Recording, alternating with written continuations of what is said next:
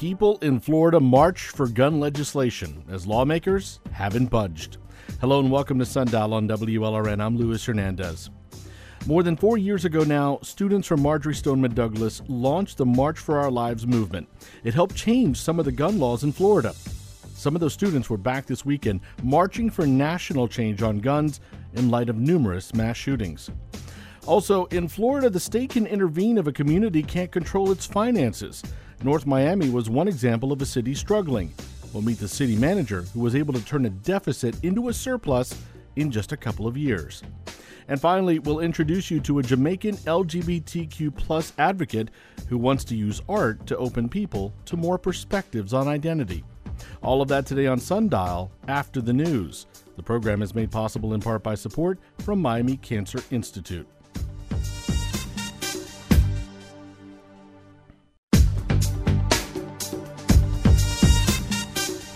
Hello and welcome to Sundial on WLRN. I'm Luis Hernandez. Thank you so much for joining us.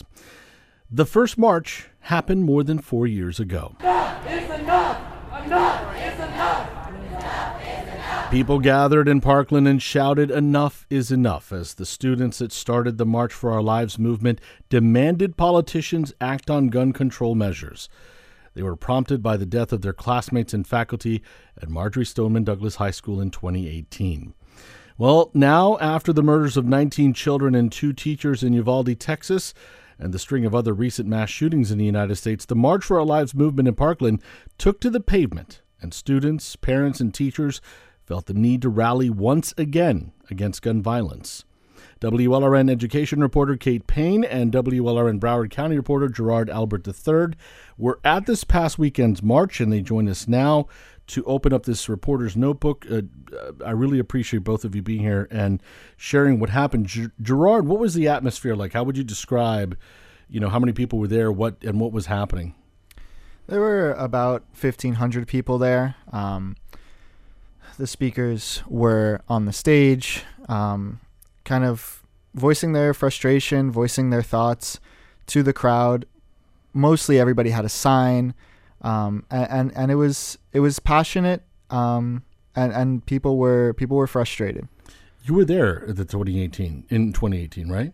I was. I covered it for a college class. Yeah. Tell me what you saw then to today. What's changed, or is it the same thing? I think the biggest difference, the size was different. The passion was a little bit different because it had just happened the month before in Parkland. So in the same city, within miles of the school. This time it was a little more short notice. So there weren't as many people, but I think the biggest difference was that then it was just frustration and sadness and emotion and just a plea to do something, anything, please. Now these 4 years later, after March for Our Lives was founded, after they've held these marches, now they have a more accurate checklist, if you will, of what they want to see happen in government. It was more pointed. It was more direct. This is what we want to see happen. This is what will work. This is what we want. Before it was just, please do something, do anything. By the way, did you see any of the faces that you remember from 2018? A couple people were there, and I spoke to a couple former students as well who survived the shooting. Kate, you were there as well. Tell me a little bit more about the theme, because as Gerard was saying, that it seemed more pointed, but what did you get the sense of what the mission of the day was for them? How did they feel that, what they wanted to say and do, on this particular weekend? What really stood out to me was the anger and the frustration and the heartbreak. That was the feeling that I got from the speakers and the folks who came on Saturday. Parkland, the survivors there, they know in such a horrifically intimate way the toll that gun violence takes in this country.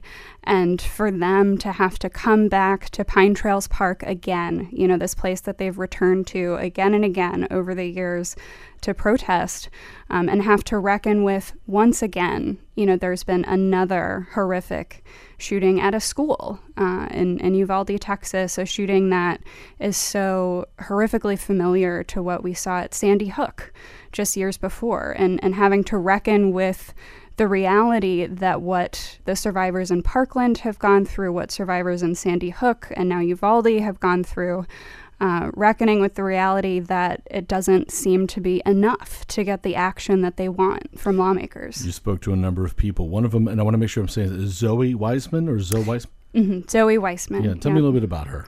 Yeah, so she's 16 years old, and she's the director of March for Our Lives Parkland chapter.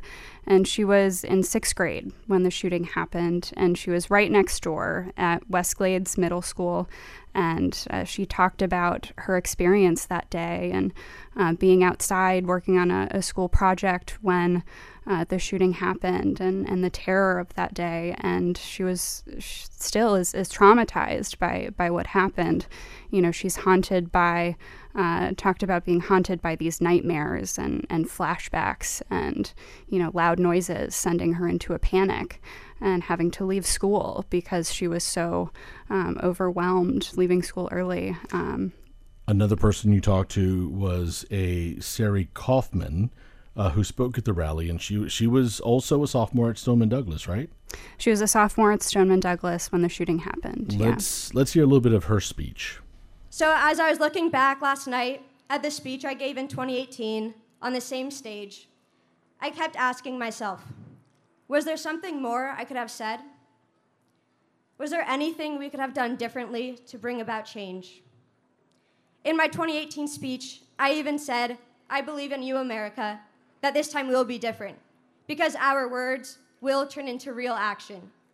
Please do not let me and my classmates down. But 4 years later, do we feel let down by our elected officials?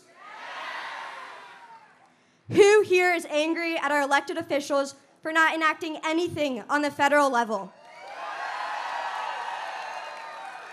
Who here is angry that our representatives do nothing while children die in the streets and in our schools?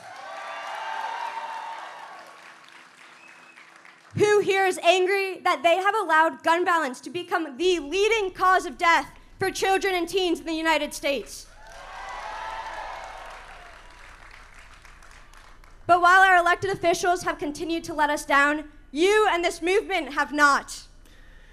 It is eerie to hear this because it sounds like what I heard in 2018. So it's just the same thing all these years later. Gerard, I mean, I'd imagine that other students you spoke with share Sari's sentiments.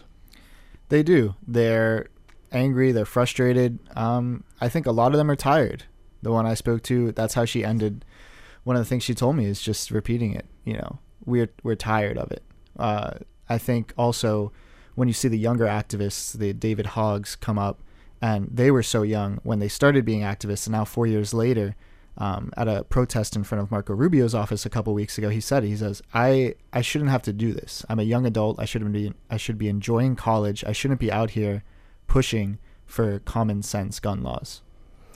Again, talking about the March for Our Lives, a march that happened this past weekend, talking with WLRN Broward County reporter. You just heard from Gerard Albert III, also WLRN education reporter Kate Payne. They both covered this rally in Parkland that, again, was put on by the March for Our Lives gun control movement, and that was started 4 years ago. That movement was born by students out of anger when the shooting happened at Marjory Stoneman Douglas High School. After the school shooting in Uvalde, Texas, and other recent shootings, the group felt that they have to march again. Now, you can find their reporting, Kate and Gerard's reporting, on our social media at WLRN Sundial. Gerard, where is the March for Our Lives movement putting this energy now, their funding? What are their efforts? You said they're more pointed, but what are they doing? A lot of their leaders are meeting with congresspeople, trying to meet with senators. They're pushing for legislation similar to what we saw happen in Florida after Parkland, so raising the minimum wage to buy an assault rifle, red flag laws, a lot of the stuff that just yesterday the Senate bipartisan group that was meeting on gun legislation preemptively kind of agreed to before putting it into law. The only difference there was no raise on the minimum age to buy assault rifles. That's still going to look like it's looking like it's still going to be 18. And they're going to incentivize states to implement red flag laws similar to the ones that are implemented in Florida. Kate, you also spoke to some parents. Let's take a listen here. And I think what motivated me to come out here is last week when I was dressing them for school, you would never think that a dad of 3-year-olds would worry about whether he's dressing them for their last day at school. So it's one of those really terrifying, very traumatic thoughts that I think is easy to push to the back of the mind or try and get rid of. And that was like kind of the final straw. That is Josh Joseph. Tell me a little bit about him. Yeah, so he is a mental health therapist in Miami-Dade. He was there at the rally in Parkland. He came up from Miami with some of his family members to protest and wearing signs. And as he mentioned, he's the father of 2 3-year-olds. It was actually their birthday on Saturday. And he just talked about the fear of sending his kids out into the world every day and just not knowing if they're going to make it home every day. And he said that fear has really been intensified by the shooting at the elementary school in Uvalde, Texas, just how young those kids were. And, you know, we talked about, you know, how are your kids doing? How are you doing? And he says, you know, he's trying to take a step back from media consumption and just take it one day at a time. You know, he doesn't know how to handle it. Did he say anything about how to talk to the kids about what they're seeing in the news, but then also because kids have to go through these shooter drills? What, you know, I wonder what he said about that, if he did. Yeah, we didn't get the chance to talk about that specifically, and his kids are so young, you know, at age 3, but in talking to other mental health experts about that, about how to talk with kids, the advice that I got from them was, you know, kids are experiencing this in schools. As you say, they're doing these drills, they're talking about it with their friends, and experts say it's really important for parents to have these conversations with their kids, to open up the communication and to address their fears, to normalize their fears, and to help them just talk about it and know that there are things that they can do to protect themselves. Gerard, you remember when you covered this story before, and you know, you had the students from Marjory Stoneman. They made it to Tallahassee, and they were able to push for something to change.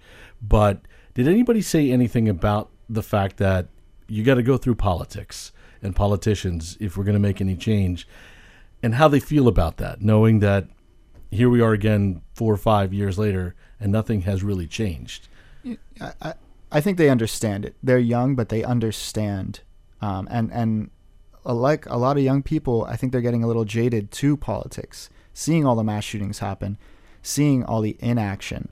I asked a couple of them, you know, what does it feel like to kind of just constantly come out here and be an activist and raise your voice and have it not really be heard?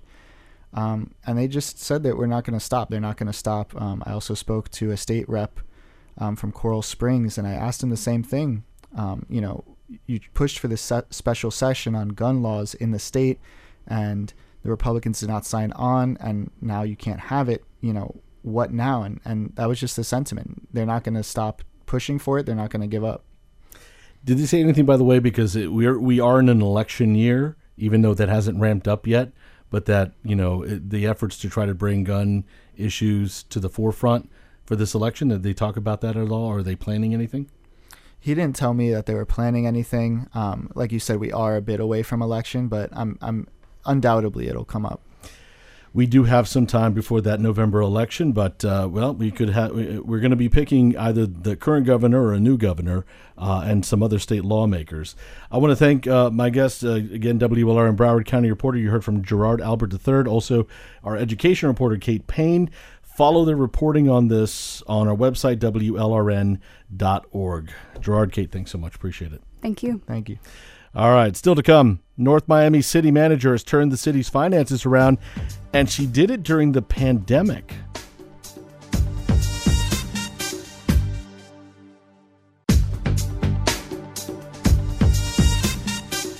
Welcome back to Sundial on WLRN. I'm Luis Hernandez. There were a few cities in South Florida facing serious financial challenges, big deficits. Those were exacerbated by the pandemic. And that's problematic because if a city can't get their finances in order, the state could jump in and take over. North Miami was one of those cities having challenges with their money, and then enter Teresa Therilis. She took over as the city manager in 2020. She turned the city's finances around. She cut expenses, drastically turned the budget around from being in the red to the black. And again, during the pandemic. Teresa joins us now to tell us how she did it. Teresa, first of all, congratulations.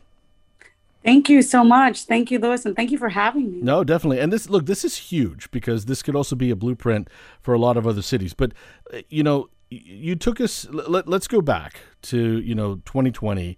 The pandemic just comes in, upended many city budgets. Why did you want this job in the first place?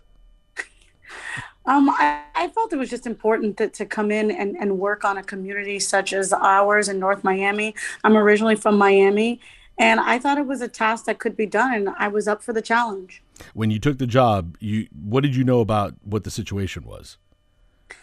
Well, I generally knew that we were in a $14 million deficit. One of the things that did come as a little bit more of a surprise was the loss of revenues, because we had a huge loss of revenues as well. So a deficit is one thing.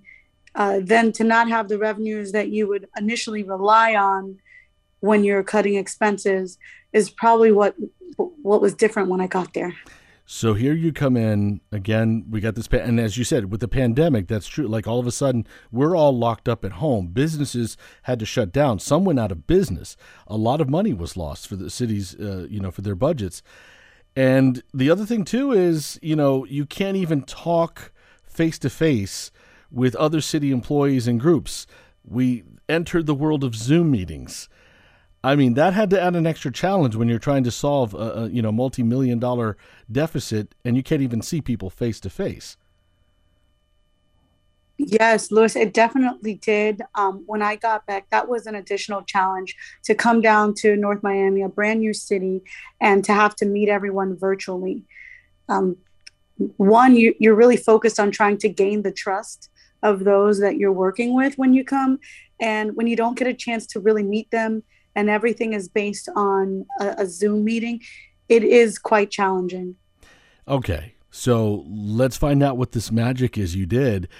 Let's start at the beginning. What was your goal? How did you begin this?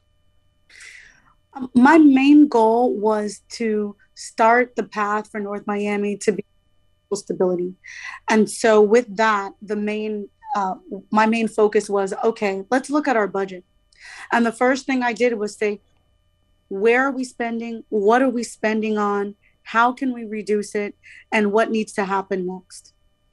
And that was really my number one goal. The other thing was to recognize, and I had some conversations with all of the council members, that we weren't going to be able to do everything that we did before.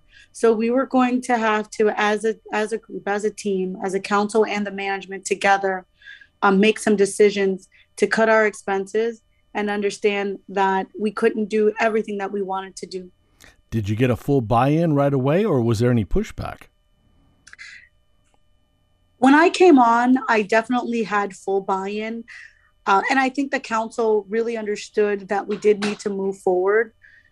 But one of the most difficult parts is, it's one thing to say, yes, I want to fix the finances. It's another thing to hear a no from your city manager when there's something that you want to do. So I think getting through those were mainly the challenging parts. It was, yeah, we have to save money, but you don't have to cut that, right? And that was where we saw challenges. Is there one in particular, and it's not to call out any particular commissioners, you don't have to mention names, but is there one particular thing you said, we got to cut this, and then you got a lot of pushback for it? Well, interestingly enough, we used to have a Thanksgiving parade. Actually, we brought it back this year. And in COVID, we cut it, and we thought we could cut it also because of the pandemic. But I will say that Thanksgiving parade, because it has been so long and been there for 30 years, it was extremely difficult to continue to cut that for expenses. So that year, that did bring in a lot of pushback. And I think the other place too, it was very difficult to say we're going to have to do some layoffs and look at our look at our personnel as well.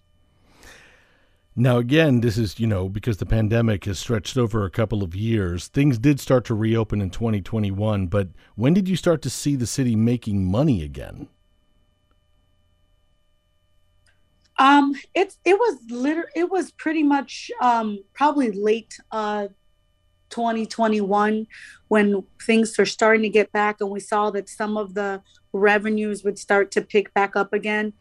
The property values did assist a lot after the pandemic, with the property values bouncing back. That was very helpful. We still are not seeing the levels of the revenues that we've had in the past. So it's been about really looking about what we're spending and working on our expense side more than anything. You talk about layoffs. Did you have to have a lot of layoffs?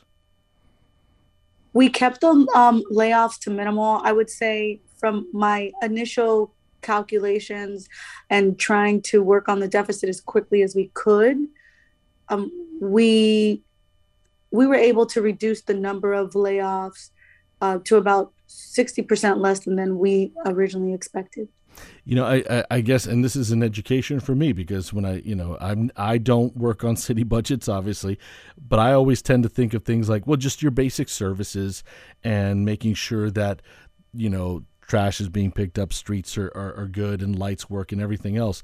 But you mentioned parade, and then it hit me. I was like, oh, wait a second. That's right. Cities also put on parties. When you go back to, like the Thanksgiving parade, just out of curiosity, how much does it cost to run a parade? It costs quite a few dollars to run a parade. But one of the things that I think is important to mention is that in a city, one of the most important things are the events and the public spaces. Residents love to be able to go to their parks. They also want something to bring their families to. Most of your family events come from your government, your city as well. That is a really interesting point. And people will get protective about it because they like those events.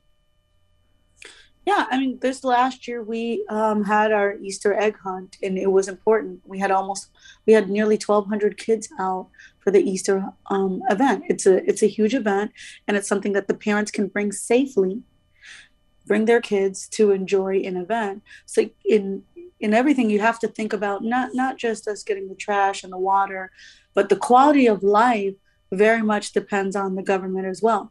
So we help the residents enjoy what they have, their green spaces, their events, the buildings that we're building, making sure that things are there so that they have a livable and safe and fun city. Again, I'm talking with Teresa Thurella. She is the city manager for the city of North Miami, and she is widely credited with turning around the city's financial budget situation. She came in and there was a big deficit. Now they're at a surplus. And she did it in a couple of years. You can learn more about this story on our social media at WLRN Sundial. Teresa, how were you able to keep those essential services funded? Was that difficult, or did you have to make some tough cuts? We definitely made some tough cuts, but it was important for me to make sure that we kept the essential services. We limited our reduction in services very, very much. That was important. This was one of the years that what we did was we linked what is needed with what we were spending, and making sure that we had water, we were picking up trash. There was other couple of things that we used to do as well, as we were subsidizing the cost of trash. We changed that as well to make sure that we were charging what was the appropriate amount to charge for the trash pickup. And how did the American Rescue Plan Act help out, those dollars? How much did you get for that? So our total allocation is just over 19 million. And what we did with that is it did help to offset some of our revenues. But what was important for us was to make sure that we were able to use some of those dollars to help out the residents. So we continued to use some of those dollars for tenant emergency assistance, for mortgage assistance. We We also did some flood infrastructure design projects with that money. So my focus was work on our budget internally as much as we can to bring the expenses down and stay under the revenues. We supplemented to some extent our falling revenues with ARP dollars, but we also made sure that we were able to help ailing businesses. We gave out business grants for businesses that needed to get more technology so that they could change the way they did their work during the pandemic. And we also gave grants out to businesses who've been here in a long time that needed that help in order to survive. I mentioned at the beginning, as a reminder that, if a city struggles with its finances over a period of time, the state could come in, and not so much that it would fix it, it would come in and take over. And so that's a fear. That's a concern. Was the city of North Miami close to that happening? It was definitely a strong concern. This past year, we responded. Thankfully, we were able to respond to the state that we have a positive outlook on our finances. But you are right. When after a few years, the state will look at your annual financial report, and from there, they'll look at the deficiencies. We had continual deficiencies on having our expenses exceed our revenues. So the state did make an inquiry this past year, and we were able to respond to that inquiry by showing that we were moving in a positive direction. But it was definitely a strong concern. So when did it happen? When was that moment when all of a sudden you're looking at the numbers, you're looking at the figures, and you're no longer in the red, you're now in the black? You now have a surplus. When did that happen? What was that like? So right at the end of, so it's interesting, at the end of last year's fiscal calendar, just before we get to October 1, it's like a race to put all the numbers together and say, how will we finish out the year? And one of the things is I knew that I couldn't just finish out the year with a balanced budget, zero. I needed to have additional savings, and we to have additional revenues. And so for us, around, I would say, mid-September, when we were counting out those last dollars and realizing, oh, wait a minute, we're going to come in on a surplus, that was kind of the moment to exhale.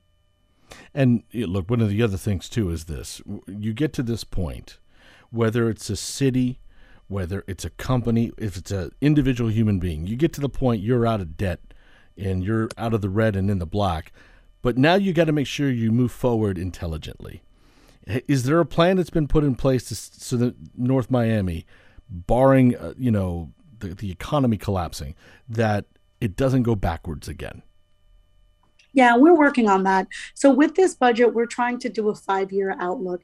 One is to get you outside of it, and the other is to create a sustainable financial environment where you can continue to make sure that you're able to continue that on. So that is really our next challenge, is to make sure that we've continued to move forward throughout the next 5 years. We're very positive about it. We've had some strong development projects, and with those strong development projects, we believe that those will increase our tax base, and in the future years, it will get even better.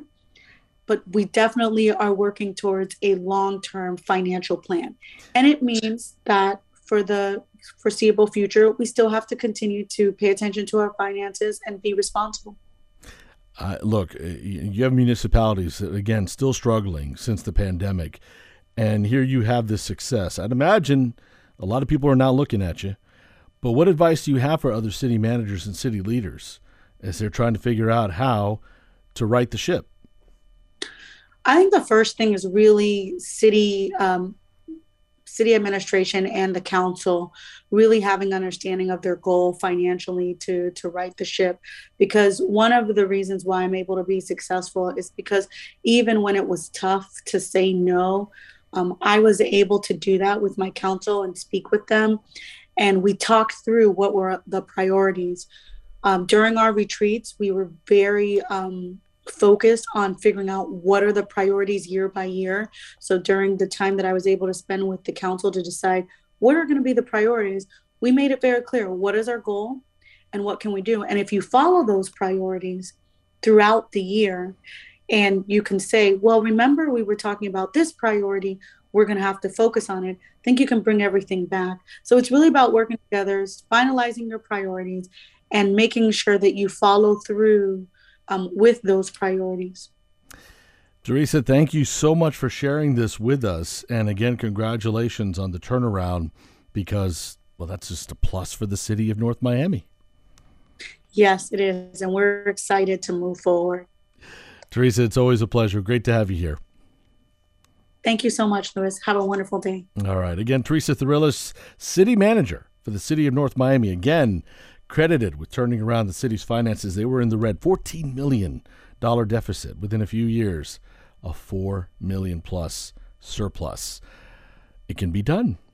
Learn more about this story, by the way, on our social media at WLRN Sundial. And by the way, don't forget that, you can always stay in touch with us, whether you've got comments on anything that you hear, or if you've got ideas of topics that you want to discuss. Maybe something's going on in your community you think is really interesting. We'd love to hear from you. The best way to do it, the Sundial Text Club.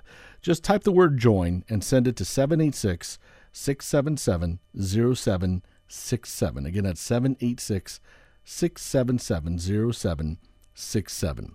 Well, still to come, local Caribbean queer pioneers are being honored in 2 art exhibits in Broward.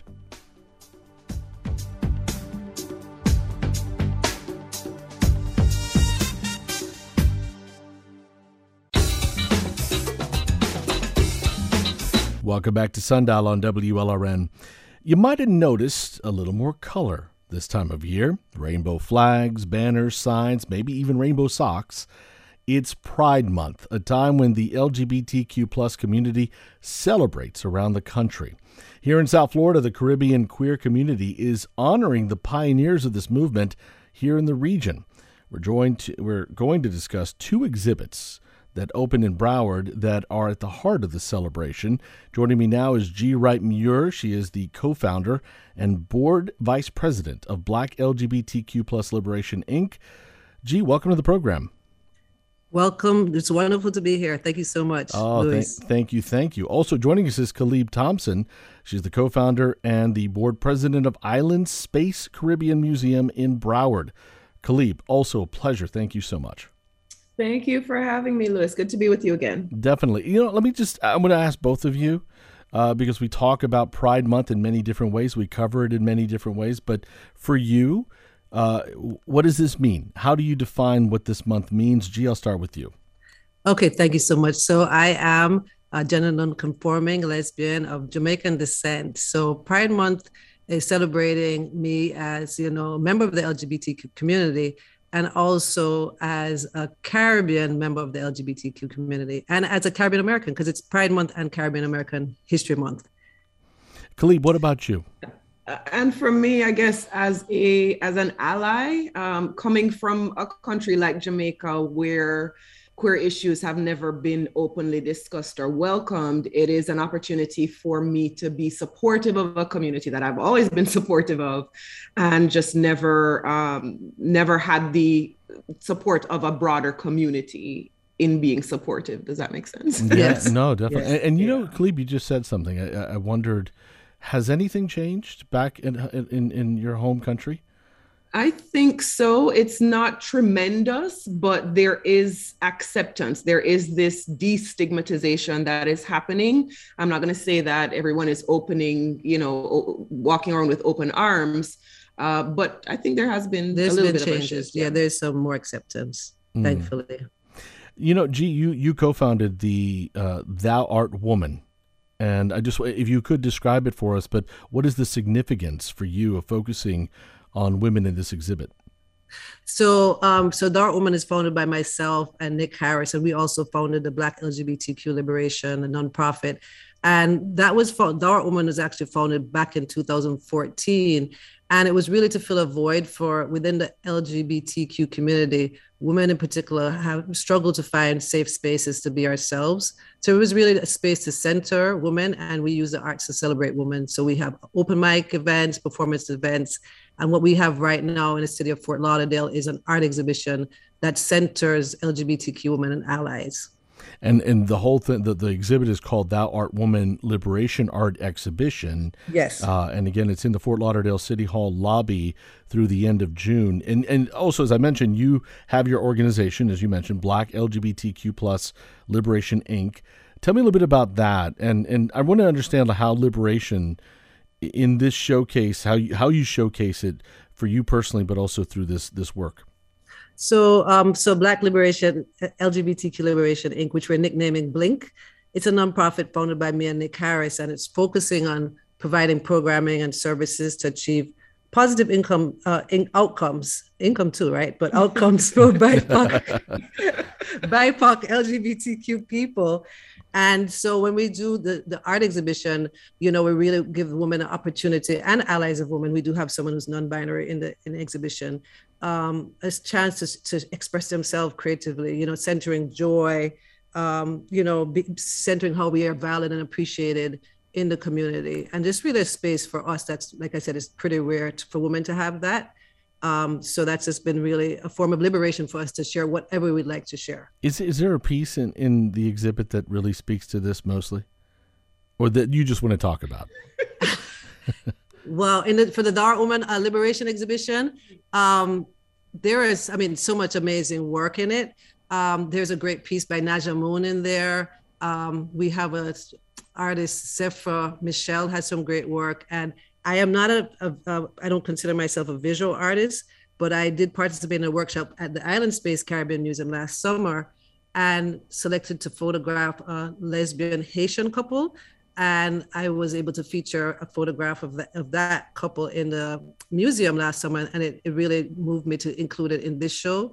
So when you enter the city of Fort Lauderdale, you'll see a picture of a lesbian couple that you don't really see in public spaces so much.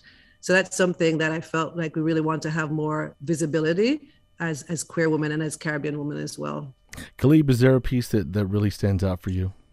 That was the one that she actually shot was my favorite piece, because it's these two women, they're standing beside each other in a hallway with this beautiful just backlight coming from behind them. And my business partner is a photographer. So I'm looking at the way these two women are represented. It's not, it's just warm. There's a warmth about the image that just makes you feel comfortable looking at it. But as I was looking through the entirety of the exhibition, I'm looking at these very colorful, it's not the pride colors, but just these colorful bursting canvases. There's art, there's painting in there. There's this, what is it, giclée? I don't know, these all these various textures and colors. Photographs, painting. It's just a really diverse group of images. So I'm gonna go with G's image as my favorite. But there's a lot to look at in that exhibition. I do want to add that this show was curated by Carolyn McFarlane, who is a local artist who also has curated shows at Art Serve here in Fort Lauderdale.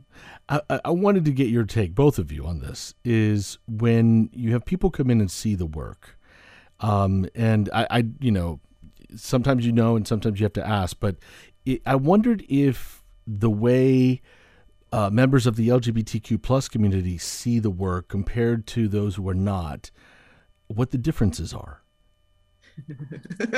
Okay, G, I'm queer, and I'm queer, and Khalib is not. So that's I think a good question for us to address.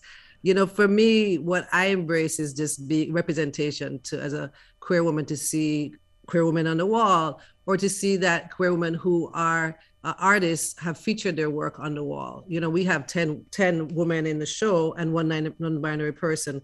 So for me to walk in and to think, when I think about, I believe about 1,500 people walk into that city hall a month.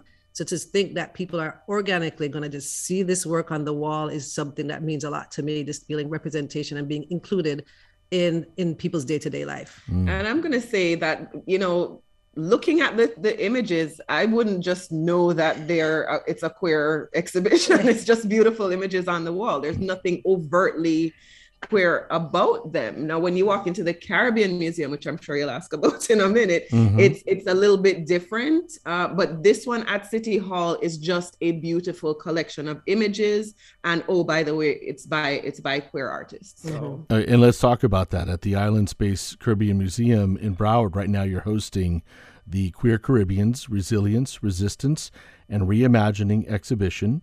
Tell me a little bit about the themes of liberation, for this exhibit. I'm going to leave that to Gia again. Yeah. So for this exhibition, I want to start off with saying this is the first time I've been in South Florida for 20 years now. So it's the first time that I've experienced, I talked about it in the opening, a queer exhibition or experience in a mainstream Caribbean space. So that was something that was very, moving for us and historical. So that's something that is... I want to clarify that, right? You said that you've been in queer spaces with Caribbean queer events, right, but never in a Caribbean space. That's mainstream. Right. So that's hosting a queer event.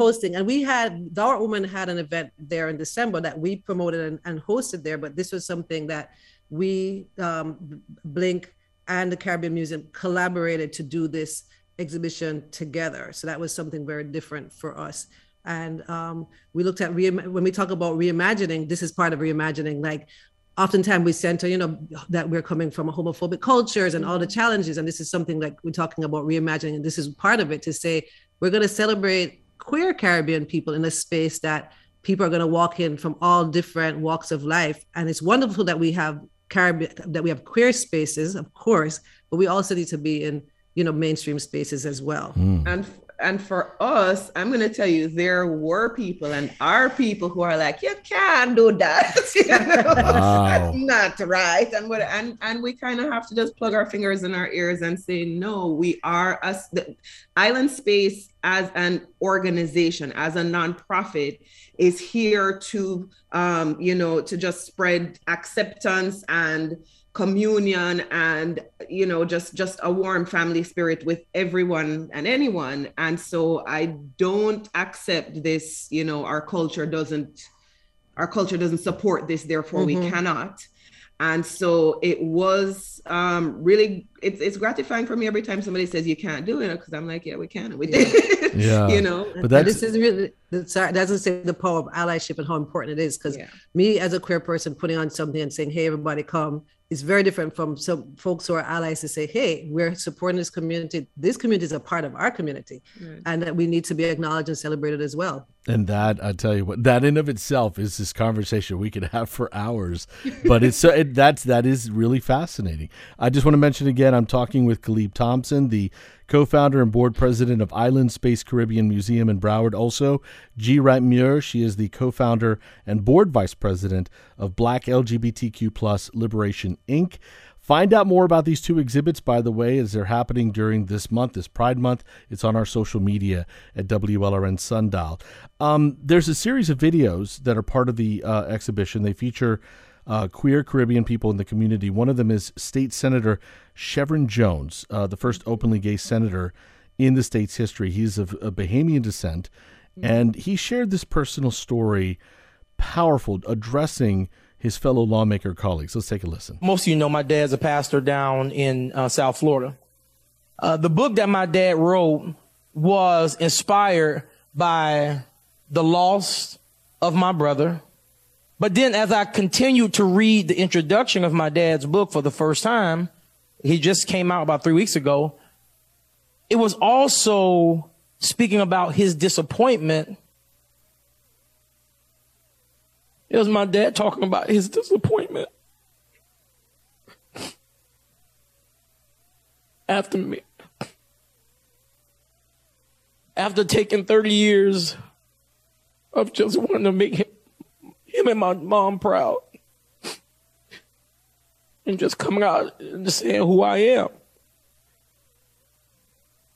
And so when I see these kids, I don't think y'all understand how much courage it takes for these children to show up every day. Just imagine living your life for 30 years and you coming to your parents and you're talking about who you are and you're lying to them about who you are. I never wanted to disappoint my dad. And I even told him to watch this today.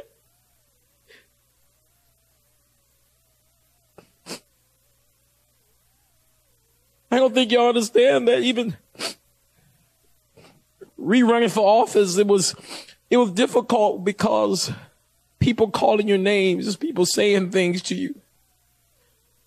And all you want to do is serve. I never knew that living my truth would cause church members to leave my dad's church. Or friends to stop talking to me. Or families to make jokes about who you are. And again, that is Shevrin Jones, State Senator Shevrin Jones. And in that, he was speaking in regards to the state's parental rights and education law. It's dubbed by opponents as the Don't Say Gay law. Gee, you hear that. I mean, how does that speak to you? That's heartbreaking. Yeah, I got emotional hearing it. I've heard it before too. It's really grateful to Senator Jones for participating in this exhibition, but really to share his truth in the way he did on the floor there in the legislature. And just so important for what he's doing to be living as loudly as he is. I've had some folks in the Caribbean community who said, I didn't know he was gay. And then some folks didn't know he was Caribbean. So for him to, participate has been just really powerful. And, that speaks to me. I had years of not being able to live my life. I was married to a man and have a beautiful family. We have 2 sons. And, I have a very challenging journey to become myself as well. And that's a story that many, many people in this community have, and so it does take a lot to be able to live our truth. Khalib, it goes back to, she just said it. There are a lot of people who didn't know he was gay.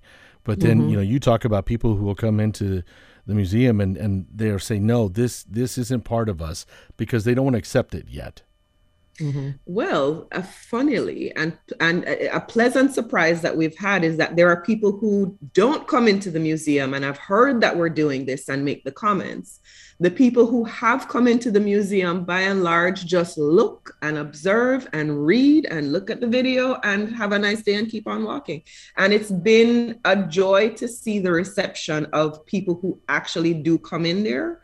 I think there are people who, in other circumstances, had they known they were walking into a queer exhibition, might have said, no, I'm not going in there. But they walk in, and the way that it's presented is so benign. It's art on the walls. It's celebrating people and their culture and who they are, which is what we do.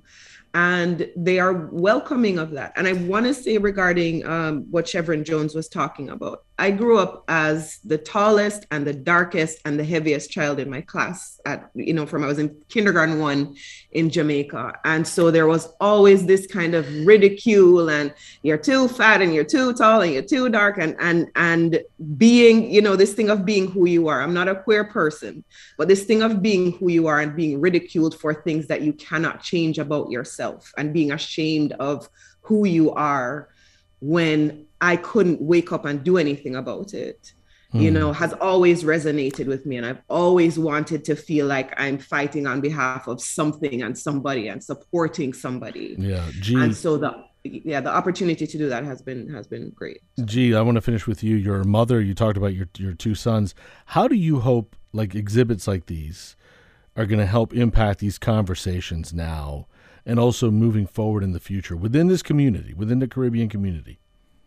I feel like people seeing us is just so important because I really didn't see queer Caribbean people growing up, and it does make a big difference. It's easy to be homophobic when you don't know that your neighbor, your niece, or your child is gay.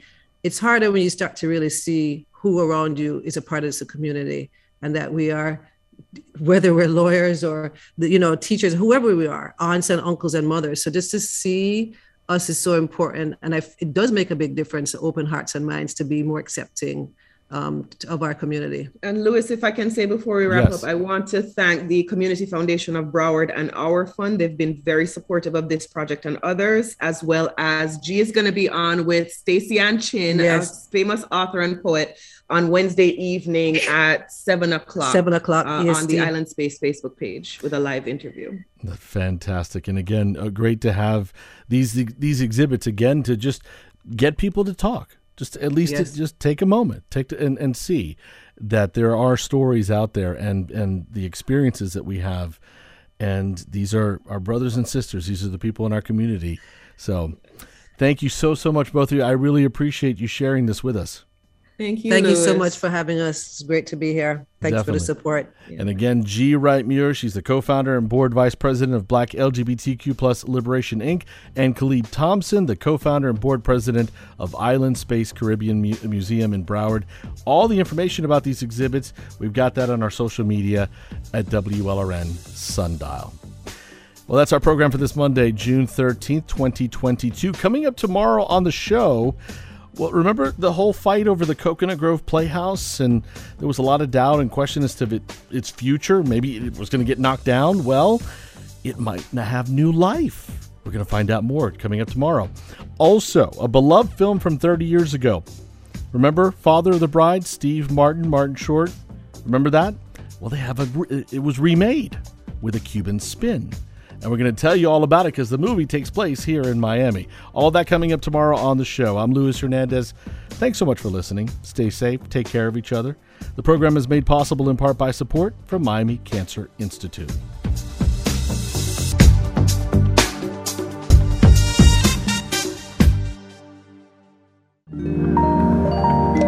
WLRN Public Media.